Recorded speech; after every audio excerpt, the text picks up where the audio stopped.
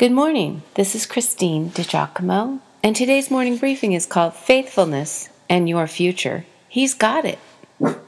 Stop trying to protect, to rescue, to judge, to manage the lives around you. Remember that the lives of others are not your business. They are their business. They are God's business. Even your own life is not your business. It also is God's business. Leave it to God. It is an astonishing thought. It can become a life-transforming thought. Unclench the fists of your spirit and take it easy. Oh, that is sage. When each of my children was a newborn, hearing news of something bad or violent happening in our world troubled me so. Sometimes I would think, oh my goodness, I've brought a tiny, helpless baby into a mean and cruel world. What have I done? Here, while I nurse him and care for his every need, he is safe. But what will happen when I have to release him out of my care? What then? Truly, it does not seem that the world is getting any kinder. We spoke of that fact when last we met in Faithfulness in Spite of. God is still on the throne. But no matter what is taking place, who God is does not change. He is the epitome of faithfulness.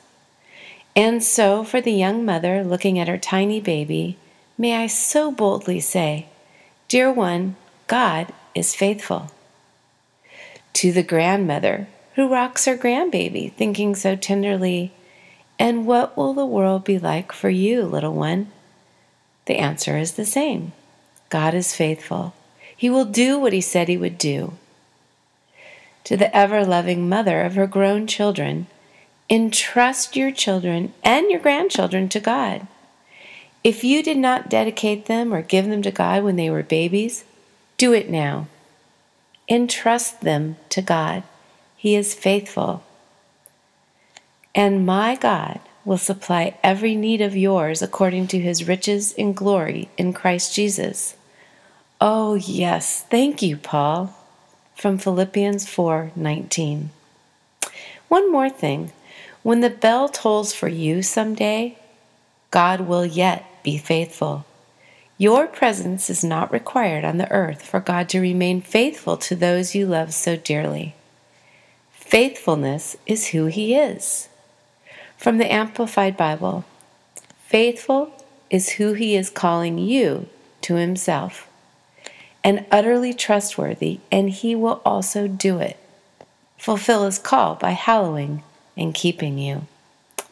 Hundreds of prophecies recorded in the Word of God have been fulfilled. They came to pass just as God said they would. Their fulfillment is a testament to the reliability of Scripture and the ever-faithful trustworthiness of our God. In addition, fulfilled prophecies strengthen our ability to trust God's promises as well. You know, when people we know keep their word, they keep their promises, we grow to trust them. So too with God.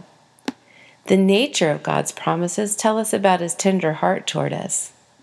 Indeed, God's promises assure us of His presence, leading, direction, peace, provision, forgiveness, character, and everlasting love.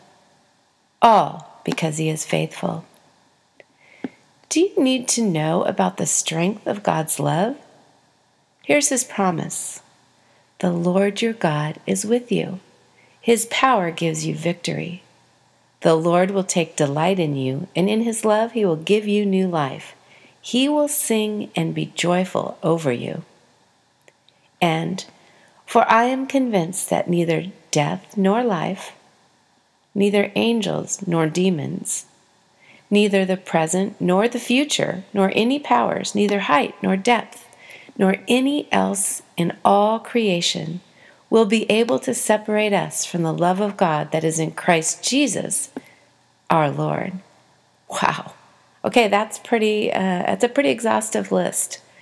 Nothing can separate us from the love of God.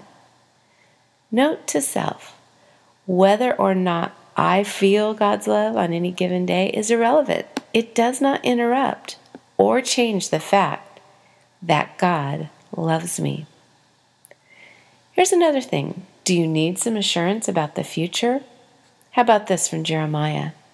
For I know the plans I have for you, declares the Lord, plans for welfare and not for evil, to give you a future and a hope. Jeremiah 29, verse 11. And then Jesus' words from John chapter 14. I am going to prepare a place for you. I will come back and take you to be with me, that you also may be where I am. Oh, Christian, you have a home in glory. This world is not your home. It is a training ground for love in particular, an opportunity to respond to God's great love for you. Jesus said, do not worry about tomorrow. Oh, by the way, you need more on that? Look up Matthew chapter 6. Just camp there for a little bit, long about verse 34. It's so great. Don't worry about tomorrow. Your Father's got it. He's got you. If you'd like to look up these references in particular that were included here in this briefing, you can go to pastorwoman.com, click on Powerful Bible Teaching, Morning Briefings, and again the title is Faithfulness and Your Future. He's got it.